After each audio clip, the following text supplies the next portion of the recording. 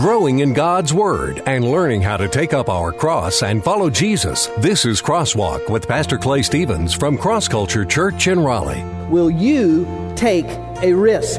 Faith to step out. Applying this to your own life, will you take a risk? In case you don't know this, faith calls us to take risks in our lives. How much faith do you have?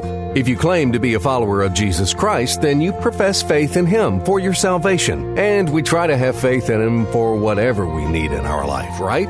So, what would you do if you went to Jesus and He acted like He didn't want to be bothered by you? Whatever it is, when we go to Him, we want what we want, right? And I'm just going to tell you, this is what we end up doing. We end up making God sort of a celestial Bob Barker, and we play Let's Make a Deal. Hello, and welcome to Crosswalk. Beginning in Mark chapter 7, verse 24, we read the story of a woman who came to Jesus for help. Her daughter was possessed by a demon.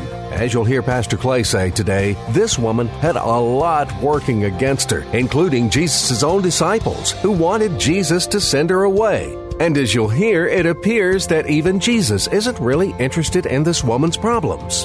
This woman was willing to take a risk. She was willing to step out and take a risk.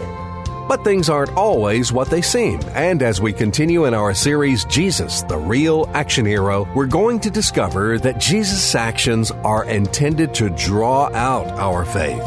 We're so glad you've joined us today. Now here's Pastor Clay. I want to lead you to the cross. Let's talk this morning real quickly about some faith stepping. Some faith steps in our lives that should take place. We are in Mark chapter 7. We probably won't finish Mark chapter 7 today, but Mark chapter 7, that last part, verses 24 through 37, we've been marching through, stepping through the book of Mark. We've been looking at this action, the real action hero, Jesus, and these actions that He's taking on His way to the cross. And we know He's got an appointment with the cross. He's going there for purposes and that sort of thing. But along the way, He gives us some amazing truths that we can apply to our lives today. You know, it's interesting. The end of Jesus' life, we understand the culmination was that we might be redeemed. That was the whole purpose. But all of the teaching, all of the events, all of the miracles, and all that sort of stuff that went on during His earthly ministry, we can glean from those things amazing truths that we can apply, that I've been trying to apply to my life for the last 25 years or so, and it is amazing how God's Word is able to work in our hearts and our lives. We're in Mark chapter 7, and I'm going to kind of do it a little differently this morning. I'm going to read the text as we go, and I want to bring out at least a couple of faith steps. We probably won't get to all four today, so we'll probably do a couple of faith steps and talk about those before we go this morning. We're going to start with this one. When we're talking about a faith step. We're talking about a faith to step out. And the question that goes with it is this: will you take a risk? Faith to step out. Applying this to your own life, will you take a risk? Because in case you don't know this, faith calls us to take risks in our lives. Let's read verses 24 to 27. Jesus got up and went away from there to the region of Tyre. And when He had entered a house, He wanted no one to know of it. Yet He could not escape notice. But after hearing of Him, a woman whose little daughter had an unclean spirit, meaning that demon possession was a reality for her life. Her daughter who had an unclean spirit immediately came and fell at His feet.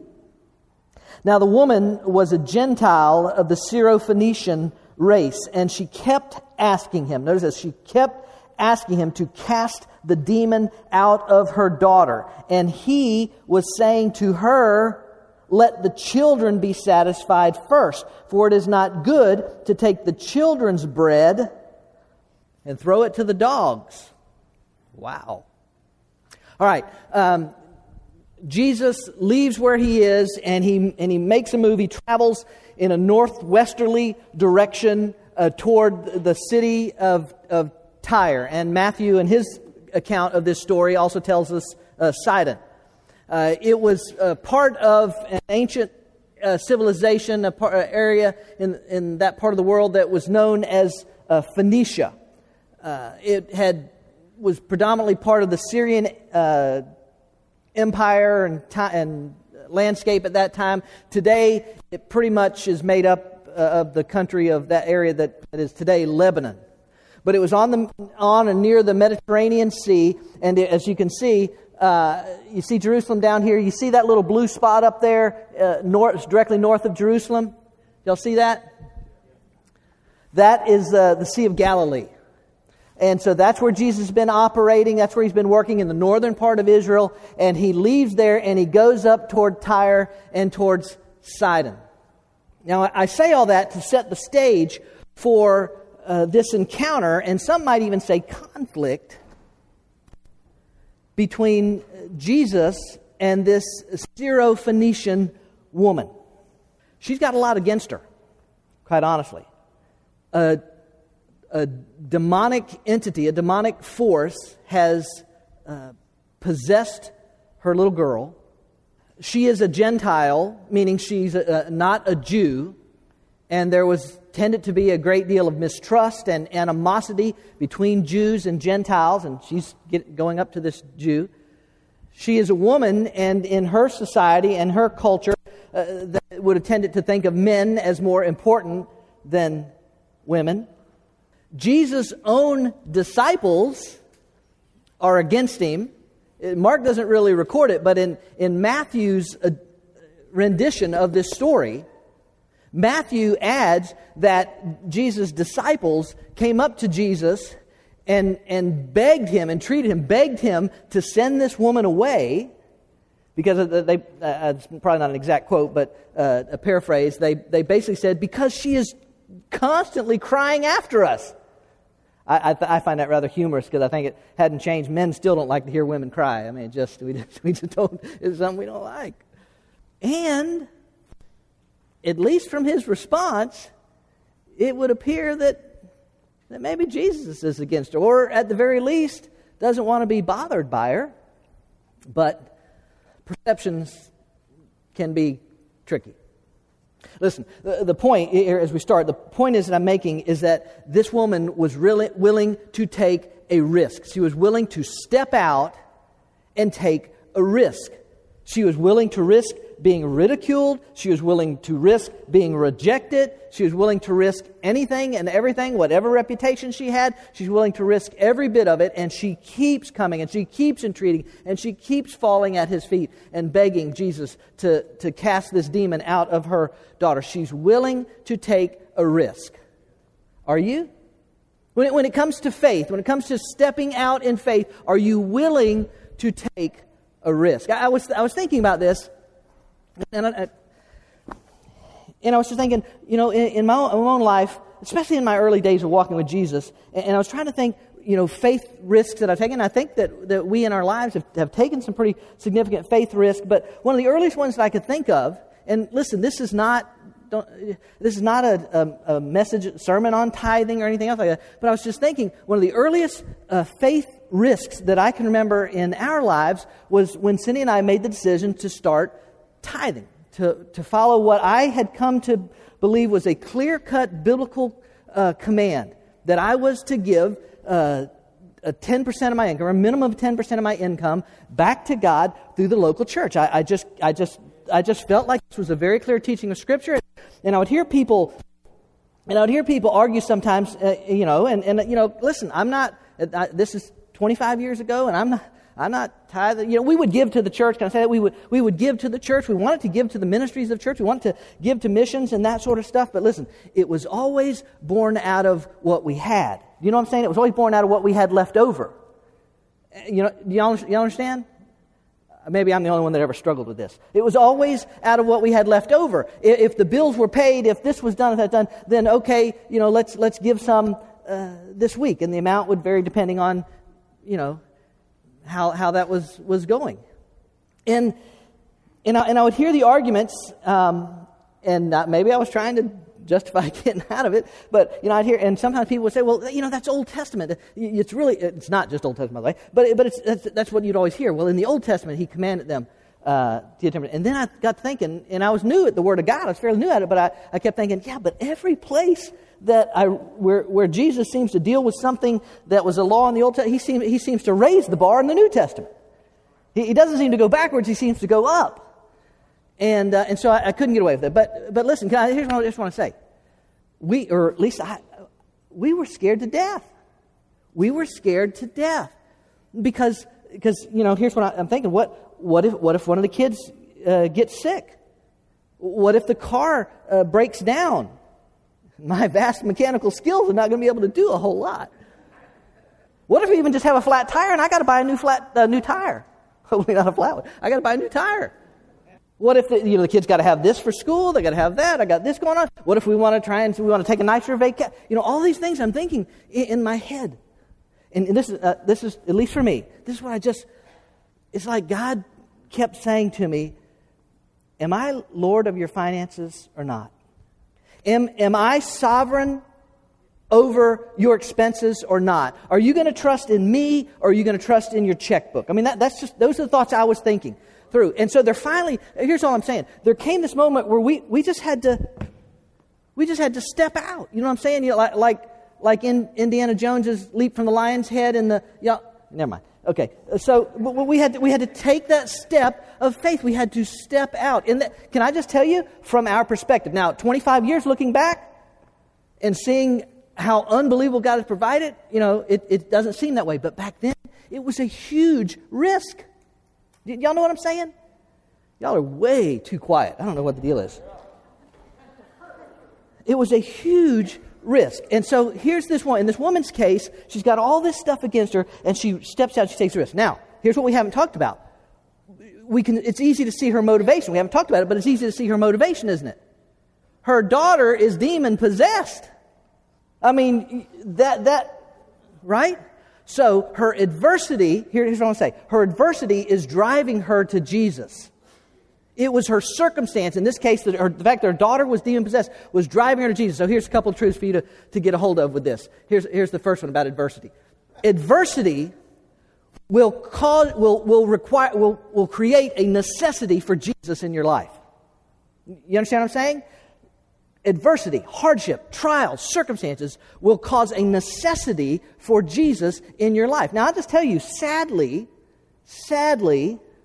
many people do not turn to Jesus in adversity and circumstances and trials in their life. I went Friday. I met this guy Friday. It's a long story. Won't tell all of it, but I went to look at this. Never mind. Anyway, I talked to this guy. And, he was kind of crude. He was kind of foul-mouthed and all that kind of stuff. And, I meet a lot of people that curse and use bad language and all that kind of stuff. But something was going on in his life. And he wouldn't get to all of it, but he's getting ready to go on this trip. He was fixing up his apartment. He's getting ready to go on this trip. And so he's going to Colorado. He's going to Grand Canyon. He's going on this. I said, wow, that is awesome. That's amazing, Paul. Good for you. Fantastic. And he says, yeah. He said, I've always wanted to see this place. I've got to see him before it's too late. So I don't know what that meant, but I'm telling you, this guy was selling all of his stuff. He had cleaned up this apartment, and he was leaving. He was getting out. He said it before. So I don't know what was going on. But I kept trying to just, right? Because you can't force the kingdom of God on anybody. Have y'all discovered that? You can't force the kingdom of God on anybody. So I'm just interjecting these little things here about, God's going to, I'm just praying God's going to bless you on this trip, and I use this sometimes at church, and I'm just all dropping these little things because you can usually see where a person is, or they'll usually respond to that. But I'm just telling you, this guy, he wasn't having none of it. He wasn't having none of it. It was this guitar. I was looking at this guitar, and he says, and then y'all excuse me, okay, all right, but this is what he said. So it plays, it's got great sound and stuff, and you can use it for communion or whatever the hell you want to do with it. But there was just no, you know what I'm saying? Some people just won't turn to Him in times of adversity. But is it not surprising if adversity can produce an ability in you to risk? You know what I'm saying?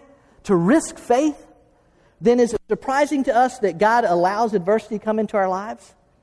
I really don't think we should be shocked by it, because here's the second truth about adversity. Adversity, although painful, can be productive. And, I mean, in our flesh, we'd say, boy, I sure wish it wasn't productive, because then maybe God wouldn't give us so much of it. But it really is. Look at this verse in 2 Corinthians chapter 4. Therefore, watch this. Now, Paul's writing. He says, therefore, this is why we don't lose heart. That's what he's saying. Though our outward man is decaying. All right, we're dying. We get. I mean, he's been in prison. He's beat up. All this stuff. Though our outward man is decaying, yet our inner man is being renewed day by day. There's this power. There's this strength working in his life. For momentary light affliction is producing for us an eternal weight of glory. You notice that? For momentary light affliction is producing for us. It's producing for us an eternal weight of glory far beyond all comparison. And I know that's what, from our perspective, that's what we want to do. We want to compare it. We're like, yeah, but this is really hard, so that better be really good. But since we've not been there, it's hard for us to do that. But it's far beyond all comparison. While we look not at the things which are seen, but at the things which are not seen. Gosh, we talk about that a lot around here. Looking at the things which are not seen rather than things that are seen. Why? It makes perfect sense. For the things which are seen are temporal, temporary. They're turning to dust. The good and the bad. But the things which are not seen, they are, say it, eternal. Eternal. So it really shouldn't be surprising to us that God would allow adversity to bring us to the place to be willing to take a risk. So there it is in our lives. In the woman's case, all the stuff's against her, but she's willing to take this risk. The adversity drove her to this place of willing to take the risk. Has she heard of Jesus? It certainly would appear so. Does she understand everything about Jesus? Probably not. But she was willing to take a risk. That's a faith step. Are you? Here's the second idea this morning. Faith to step up. Will you be ready? Faith to step out. Are you willing to take a risk? Faith to step up. Will you be ready? Let me read verse 27 and then with verse 28. And he was saying to her, let the children be satisfied first, for it is not good to take the children's bread and throw it to the dogs. But she answered and said to him, yes, Lord, but even the dogs under the table feed on the children's crumbs. Listen, don't miss the context here. Don't miss the context. It is not by accident that this encounter with the Syrophoenician woman, I do not believe it's by accident, that this encounter with the Syrophoenician woman takes place right on the heels of this discussion that Jesus has just had with the religious leaders, with the crowd, and with his own disciples about what is clean and what is unclean. Do y'all remember that if y'all been with us in the previous weeks? Do you remember that conversation? And Jesus, and you remember if you were here, the last couple of weeks we've been in chapter 7, and one of the things that we talked about is that the driving emphasis that Jesus keeps trying to go through with this idea of clean and unclean is that it's not the outside that matters. It's the inside, right? It's the heart. That's what really matters. That's what it really comes down to. Isn't that interesting? That right on the heels of that conversation, Jesus heads out to a Gentile area, a non-Jewish area, where the people were considered by the Jews. The Jews considered those people unclean because they were not Jewish and they did not keep the Jewish laws. So you understand? Jesus is not going to Tyre and Sidon because he came across a great 3-day, 2-night package deal getaway. That's not what this is about. There is purpose in what he is doing. That's what I'm trying to say to you. I believe that Jesus' statement, this rather tough statement in verse 27, is both a truth and a test. Let's look at it again. And he was saying to her, let the children be satisfied first, for it is not good to take the children's bread and throw it to dogs.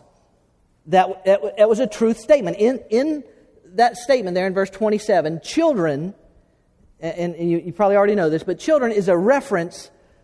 He's talking about the nation of Israel. When he responds to her pleading, he's referring to the nation of Israel. We know that because in Matthew's account of this story, y'all with me? Stay with me. I'm talking fast, I know. In Matthew's account of this story, in chapter 15 of Matthew, just before Jesus said this to the Syrophoenician woman, he said this to his disciples. Matthew 15:24. I was sent only to the lost sheep of the house of Israel. Matthew records that. Mark doesn't record that part. That's fine. That you take all the stories, you put them together, that's how you reach a full picture. But Matthew records that Jesus, the disciples come and they said, "Oh, send this woman away. She's crying after us the whole time." And Jesus says, I was only sent to the lost sheep of Israel. And then he turns to the woman and he says, it's not good to the children, all that. So the statement that Jesus is making, here's what I want to say. Jesus' statement is true. 99% of Jesus' ministry was in Israel and involved Jewish people. 99% of the activities that he did. He came in response to the Jewish Old Testament prophets that promised that a descendant of David, a Jew, would come and would someday sit on the throne of his father David, and that Messiah would someday restore the glory of Israel. You understand? You see? He was born in Israel, he lived in Israel, he ministered in Israel, and he died in Israel among the Jews. Now, he obviously accomplished much more than simply coming for the Jew. Romans 1:16 tells us that salvation is for all, to the Jew first and to the Gentile. All of you Gentiles here say, hallelujah. Hallelujah. Right. To us too. Here's a way that you might could think of it. Here's the way I put it together. In his earthly life, he came to the Jews. In his earthly death, he came for the world. So, Jesus' statement was true. Let's just also say this. Let's deal with the test. Okay, that's the truth. Let's deal with the test. Now, let me say this. What time is it? All right, let me say this. This first part, all right, is pure speculation on my part. There's nothing in the text that tells us this. So I probably shouldn't be saying it. But it's pure speculation on my part. I want to make sure I'm clear on that. But it is possible that Jesus, in this statement that he makes in verse 27, which it's like, whoa! Doesn't Jesus love everybody? Doesn't Jesus care about everybody? It is possible that Jesus is testing his disciples. I think he was. I think that at least part of this test was directed towards Jesus' disciples. We know from chapter 6 and chapter 7 that Jesus' followers are struggling with understanding his teaching. They're struggling with this whole thing. And we know from from here in this chapter, from verse 18 on, that Jesus is particularly displeased with his disciples for not understanding this idea about what makes a person clean and what makes a person unclean. And that it's not really the outside, it's not who they are, it's not where they're born, it's not what they eat, it's who they are on the inside. And the disciples are struggling with that. And as we saw in verse 18, Jesus is frustrated, he's not pleased that they don't seem to be getting this truth. So what does he do? He finishes the lesson, he heads off to Tyre, he runs into the Syrophoenician woman, and she's begging him to do something for her, and he says, I was only sent to the house of Israel. I don't know if that's how he said it, that's just how it came out. But is it possible that Jesus is hoping that one of his disciples steps up based on what he has just taught them, and really he's been teasing him the whole time? Is it just possible that he's hoping that one of his disciples will step up and say, well, now wait a minute, Rabbi. I thought you just told us that it's what's on the inside of the person that makes them who they are, not who they are on the outside, not whether they're Gentile or Jew, not whether they keep the laws, the ceremonial laws or not.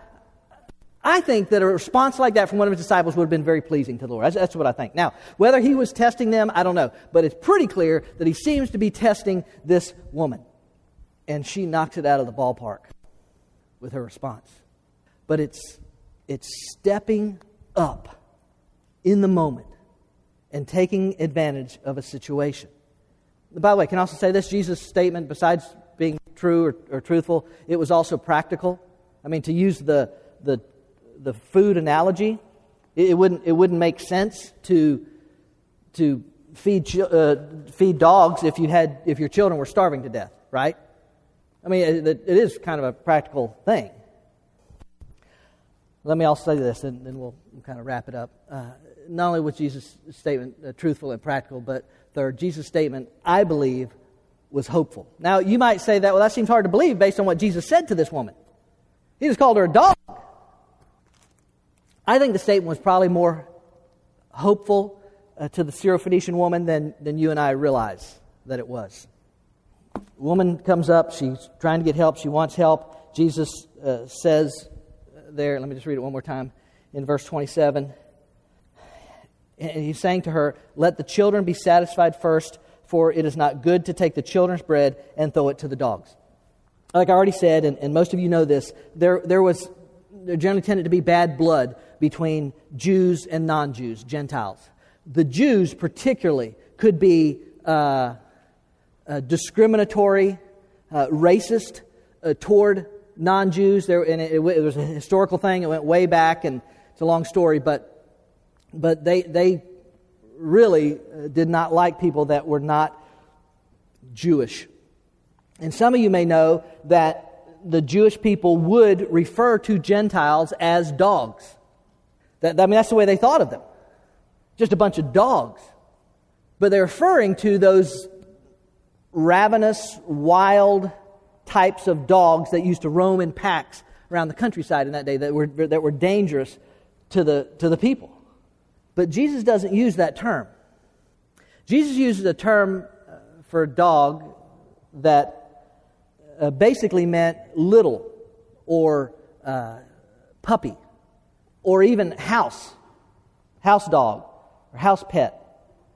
So what's really going on here is rather than call the woman a wild animal, which is how the Jews tended to think of Gentiles, he's really calling her part of the family, which any of you who own pets know is true, right? How you feel about your pets? Now, you understand, I'm not saying that he's calling her a pet. I'm just saying that it's not as harsh and as cold and as cruel as we might think that it is.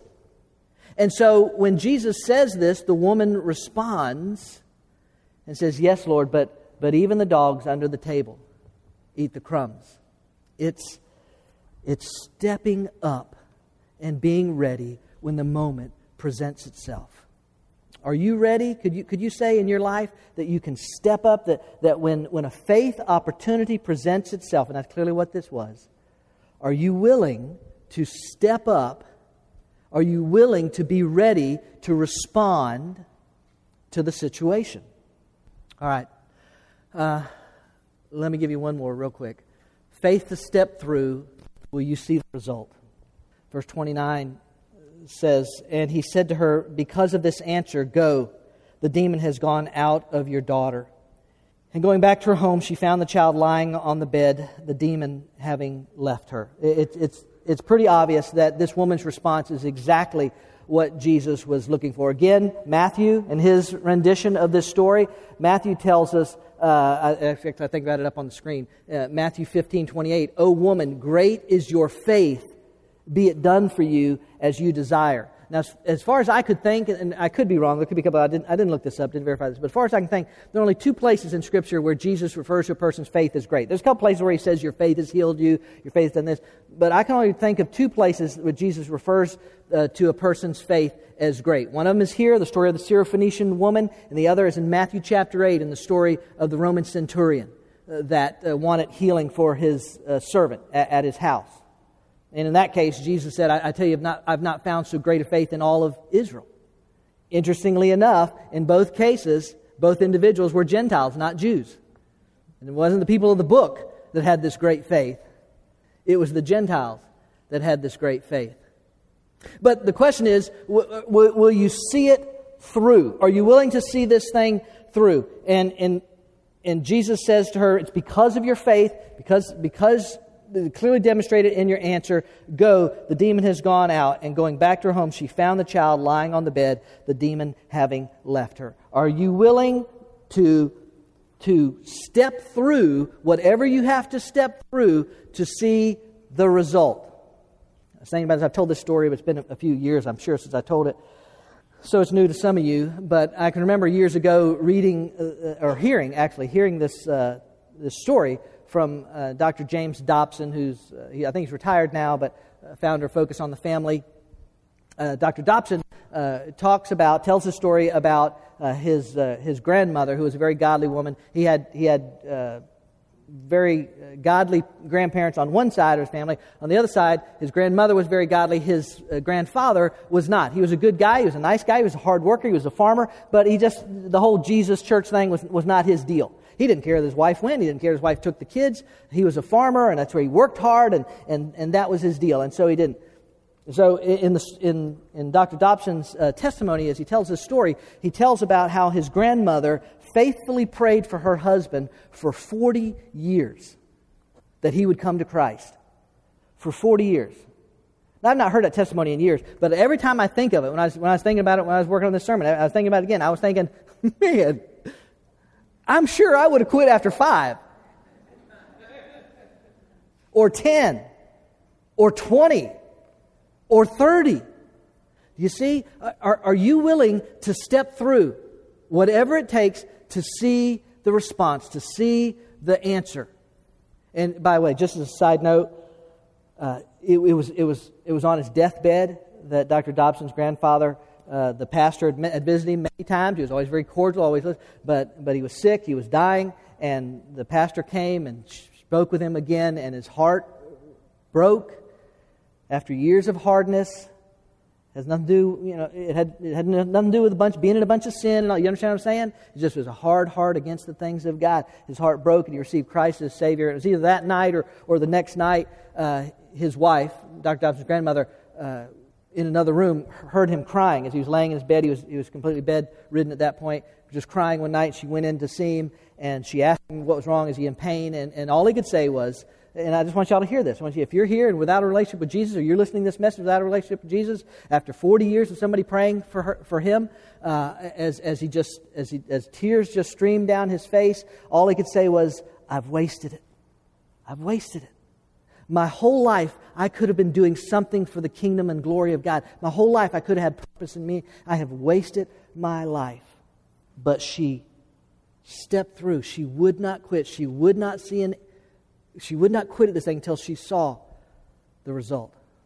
Now, let me say this. There are a couple of, then we'll close with these, but there are a couple of problems for having that kind of faith. I forget what I even call it. 2 potential faith hazards. Yeah, thank you. Couldn't think of that. 2 potential faith hazards. Here's the first one. We want what we want. We want what we want. Right? That's the whole point I'm going to Jesus for. That's the whole point I'm believing in Him. Yeah, my salvation. Yeah, I want Him to save me. I want to be in heaven. Sounds like it's going to be cool up there. But in faith, I'm believing Him for this. When we go to God in faith, when we step out and we step up, we want what we want. Whether we're going to Him to heal us or someone we know of cancer, or to give us that job that we've applied for that we really need, or to make this happen, or to see our kids turn out good, or to restore my marriage, or whatever it is. When we go to Him, we want what we want, right? And I'm just going to tell you, this is what we end up doing. We end up making God sort of a celestial Bob Barker. Some of y'all don't even know who that is. But we end up making God sort of a celestial Bob Barker, and we play let's make a deal with God. I mean, we do. Well, God, I'm pleasing you. I'm trying to love you. I'm trying to honor you. I'm trying to have faith in you and all that kind of stuff. God, bam, anytime, bam, we want what we want. Here's the problem, though, ladies and gentlemen, from our perspective. God is, here's a big word, God is omniscient. Say that word, omniscient. It means that He is all-knowing. That means He knows everything. That means He knows the best possible scenario, the best possible result of your faith step out and step up toward Him. You and I do not possess that knowledge. I'm sorry. I know some of y'all think y'all are really smart, but none of us possess that knowledge. None of us are all knowing. So that can be a potential faith hazard because we stumble. We don't see us getting what we thought we were supposed to get out of this deal. We can struggle in our faith. We can have a hard time with it. Second potential hazard is this. We want what we want when we want it. Right? Want it now. Last Tuesday would have been good. Right? Because here's what we don't do. We don't tend to think of ourselves in the stream of eternity. Now, I'll stop here just because the wall kind of stops here. But if it's eternity, how long is eternity? Yeah, that's right. So there's no beginning, there's no end. But the stream of eternity, right, is running. Stream of eternity. We're in the stream of eternity, right? Right? Yes, we're in the stream of eternity. But we don't think of it that way, right? Because we are also in the stream of time. Right? Stream of eternity, no end to no end. Stream of time, beginning and end. Right? Stream of time.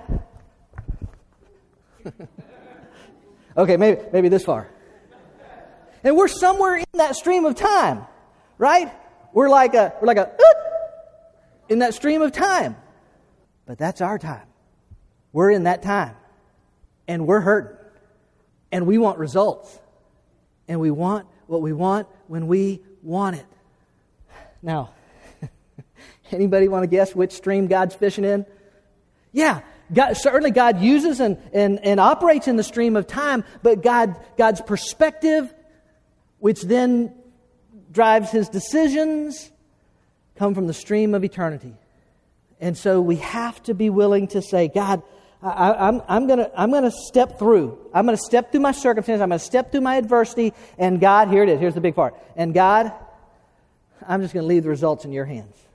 I know what I want. I know what I want to see happen. I know what makes sense to me or what I think this. But God, I'm gonna step through no matter what. And I'm gonna see you do what you do. Got it? Okay. All right, we got to go. It's time to go. But I'm so close. I'm just going to go ahead and give you the fourth one, and then we'll get out of here. And I'll just briefly mention, because we might as well finish the text. The last idea is this. A faith to step in. Will you choose to recognize? And let me just real quickly read the rest of this. Again, he went out from the region of Tyre after this encounter with this Syrophoenician woman. He came through Sidon to the Sea of Galilee within the region of Decapolis. They brought to him one who was deaf and spoke with difficulty, and they implored him to lay his hands on him. They implored him. They begged him, put your hands on him. Jesus took him aside from the crowd by himself, put his fingers in his ears, and after spitting, he touched his tongue with the saliva, and looking up to heaven with a deep sigh, he said to him, Ephphatha, that is, be opened. And his ears were open, and the impediment of his tongue was removed, and he began speaking plainly. And he gave them orders not to tell anyone, but the more he ordered them, the more widely they continued to proclaim it. We've talked about Jesus' reasons for that before. They were utterly astonished. Watch this. They were utterly astonished, saying, He has done all things well. He makes even the deaf to hear and the mute to speak. We don't know anything about this guy that Jesus heals on his way back. Okay, we don't know. We know that he can't hear, and we know that he can't speak.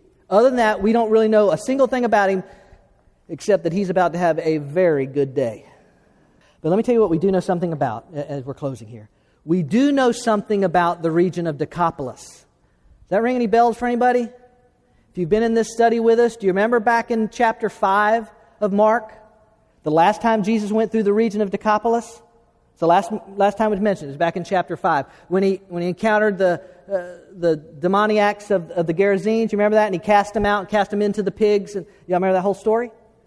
The last time we heard about the people, because all the people came out after the pigs committed suicide after that. Sorry, I couldn't help it. I've been trying the whole time not to say that. But I'm sorry.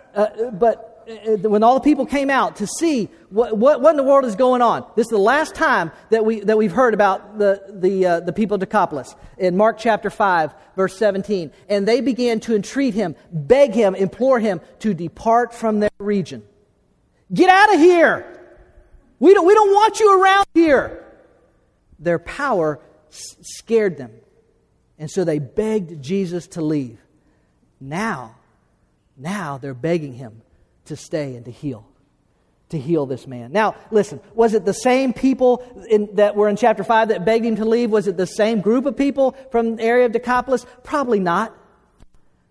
But the point is that in some way and somehow, these people came to the place where they bought in. They were ready to step in and say, all right, I see who this guy is.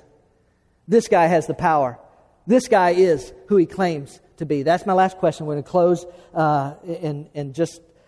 We'll take just a moment this morning, just a brief period of time, just, God speaking to people's hearts. I don't want to ignore that, but I just want to say to you, if you're here, if you're listening to this or watching this message sometime later in the week, can I just say to you, if you have never stepped into this whole thing with Jesus, if you've heard about it, you've thought about it, you've talked about it, you've asked questions about it, this whole thing, and if you've never stepped in, maybe this is the time for you to step in. There are so many accounts, so many stories that we could tell. I was thinking even last night about Josh McDowell, prolific author on defense of the Christian faith. Evidence That Demands a Verdict is a classic.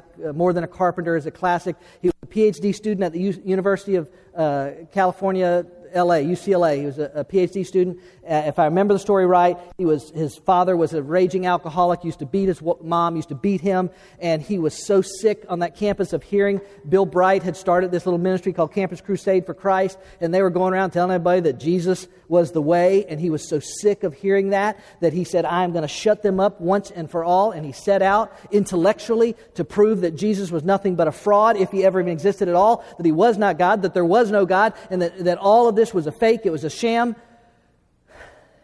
And he gave his life to Jesus Christ as a result of what he saw, as a result of what came out of his research and his study. And he came to this conclusion that his first book that he wrote, More Than a Carpenter, and that was the thing. This guy's more than who I think he is. He is the Son of God, and he became a believer in Jesus Christ. He stepped in and was ready to believe. That's all I'm saying. If you're here, and maybe you've never stepped in, would this be the time when you say, today, all right, I'm ready. I'm ready to step in.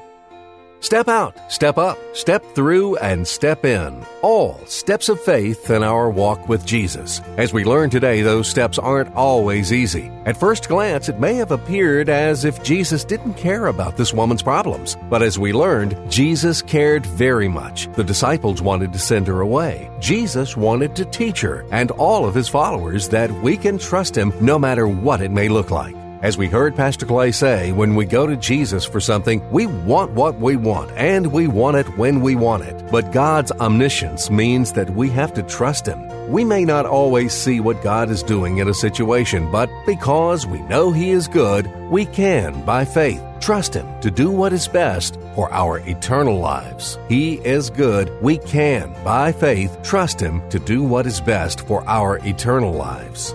We're glad you joined us for this week's Crosswalk. Each week, Pastor Clay opens the Bible and brings out its exciting and practical truths to apply to our everyday lives. Cross Culture Church is a new church in North Raleigh, but instead of religion, we're about relationships. And instead of rituals, we practice realness. We meet Sunday mornings at 10:30 at the Leesville Road High School, a mile and a half south of I-540, exit 7. And we welcome anyone who is looking for a place to learn about God's plan for their life. At Cross Culture Church, we experience the liberating, satisfying, life-changing power of the cross, and it's our desire to bring that power to a culture in need of freedom, hope, and joy. We hope you'll come join us on a Sunday morning. We'll save a seat for you.